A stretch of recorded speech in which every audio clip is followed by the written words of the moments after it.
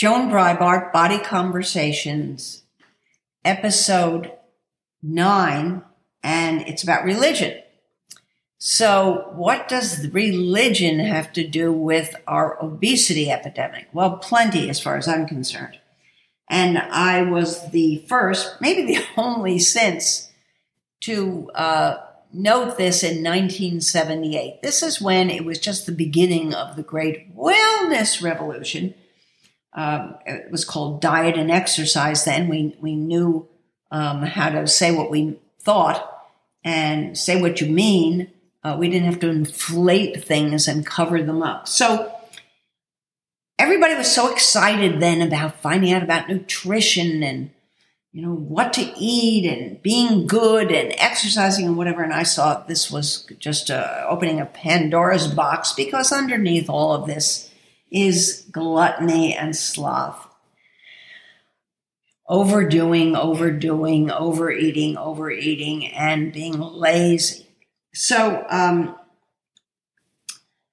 I noted this. I mentioned it to many people. They thought, of course, I was crazy, but I said this could lead to so many big issues and big problems. And of course, that was just a pun. But anyway, it did.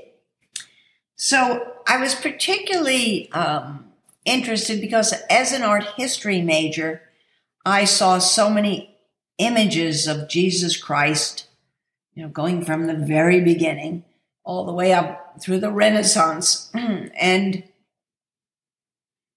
to today. And what do we have? We have a man who looks like to be about 6'3", dark blonde hair, light eyes, white skin, aquiline features, and broad shoulders. And obviously, this was not the maybe 5'5" at the top man who lived at that time, a Semite, dark hair, dark eyes, kinky hair, big nose.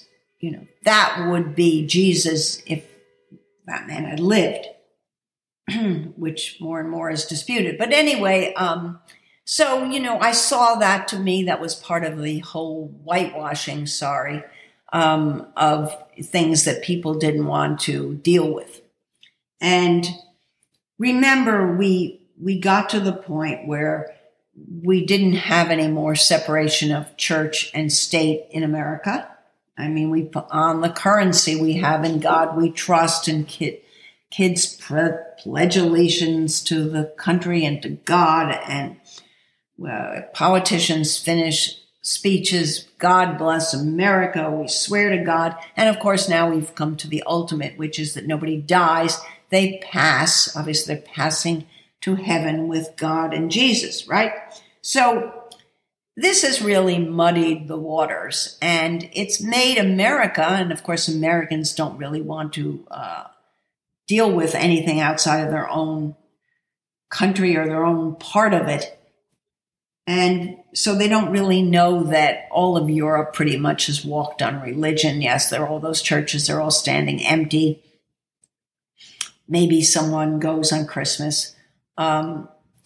Scandinavia for sure. But the most important is numero uno, or soon to be, which is China, where with a 1.4 billion population, 90% have no interest in religion, and apparently 50% are devout atheists. So think of that advantage, right?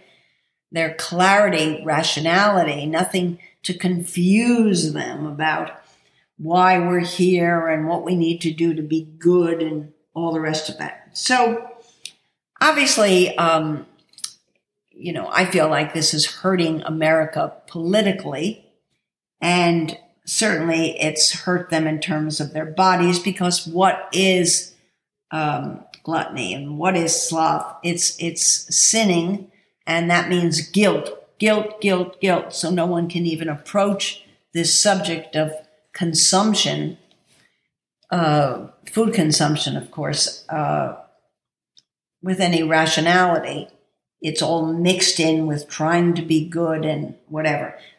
Ironically, all of the directives from the CDC and other big medical groups and, obviously dietitians and trainers and whatever is eat less and move more. Of course, that before that, they didn't say that. They would say eat healthy and exercise. But whatever. Let's just take the final one. Eat less and move more. And that seems to be an attack on gluttony and sloth. But in fact, it's not. Because eat less is not eat less food, fewer bites, fewer. It's eat fewer calories. Of course, we don't know that it would be fewer because we would say less because we don't have any distinctions here. But whatever it is, when you eat fewer calories, you will end up eating more quantity because you will probably be eating mostly low-calorie foods, vegetables. Vegetables are holy now.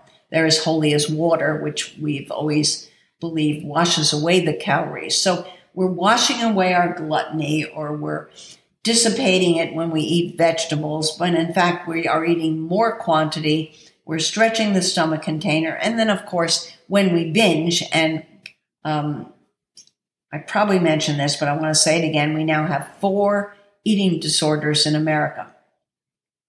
The ones we mostly know, anorexia and bulimia, but now we have BED, which is binge eating disorder. You just keep eating and binging because you were trying to eat less, which meant eat more, and it was vegetables, and then you wanted to get back at something or somebody because you didn't like that, so you binged, and you could easily binge on a lot because you would stretch your stomach container. And then, of course, exercise, move more, is again such an oversimplified concept when we're talking about people who are obese, perhaps have flat feet, ligaments overstretched, carrying all that weight. In other words, this whole simplified, oversimplified directive so that people will spend more money and everybody will think they're addressing this problem where we're going to have half a population that's ill and there's no vaccine for diabetes, right? So anyway, I think religion is not something that's serving America politically, and of course, certainly not in terms of the health of the population. And Bill Maher, but others, and it's coming around now, more people saying it, that we should tax religious institutions. Why not? And I think Bill Maher said we could get $100 billion. That's a lot. That's good, right?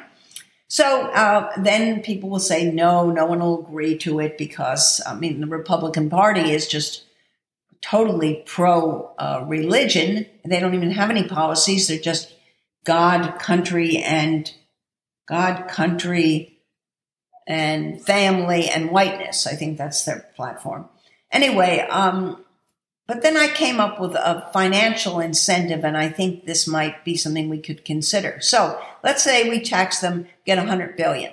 But then if you're a member of a congregation and have been, whether it's Catholic or Muslim or Jewish or Protestant, or well, there are 3,000 actually. 3,000, that's a lot. There are 3,000 recognized religions. That's 3,000 gods. Of course, we need many more. We need one for each person. But anyway, and there's also a great book that you can buy about how to choose a religion. You can buy it on Amazon, and it gives you all the information in case you want to switch, which no one does because they really aren't even thinking about it. They're just going through the motions. So anyway, we get back to taxing, get $100 billion, and then we distribute it back to the people who are the worshipers, right, who attend these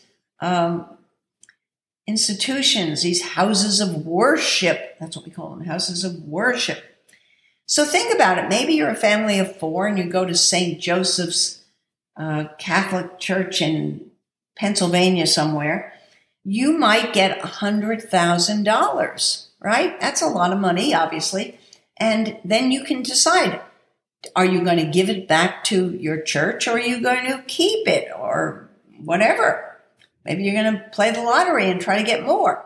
So I think if we look at it that way and accept the fact that we have to recognize what religion is doing to this country. I mean, we have 9 Supreme Court justices, 7 are Catholic. 1 is in a Catholic cult. That's the one we just got recently. That we have to, in trying to fix things, we have to deal with religion. And when we deal with religion, we're going to be dealing with the sin, and we're going to be dealing with gluttony, which is consumption and overconsumption and everything that our economy is based on, rather than raising the price of food, all the prices, so the people who pick it and grow it will be compensated, and people who work in restaurants will be properly compensated, and then people will eat less and shrink their stomach, and then eventually we may fix this huge obesity problem. I did mention before, and I find it just fascinating that this is coming back. It was on Medium, and it has to be said again. I can't put it out of my head that this Scottish man who was born in 1934, the age of 27, checked himself into a hospital in Scotland. He weighed 495 pounds, was going to die, and he wanted to fast for a month. He was so desperate, of course. And the doctor said they would monitor. He had no food, just water and coffee. I don't know why not tea, but anyway. And after a month, of course, what happened is predictable. His ghrelin, which is the hormone that makes you hungry, and in America, everybody's hungry. You know, not that they need calories, but they're hungry, just drops so that he wasn't hungry. And he said, can I try it for another month? Well, anyway, he stayed for a year. He lost hundreds of pounds. And when he got out, he broke his fast with, I believe, 1 poached egg and a few bites of toast and some coffee, which is all he could take in. And he then went on not to regain the weight. I think it was 8 or 10 pounds he regained. The fact that he went into the Guinness Book of World Records. They'll probably never do that again. And of course, I'm not suggesting that half of this country do that, because it would be horrendous for the economy, just horrendous. But obviously, if food costs more, you need then to figure out how to eat less, because you will have to, because you won't be able to afford it. And then as you do it, less you eat, the less you can eat, are physically able. And we fix this problem. And then maybe we can also fix religion, which has created so much guilt. I don't know how people even go through the day. Thank you.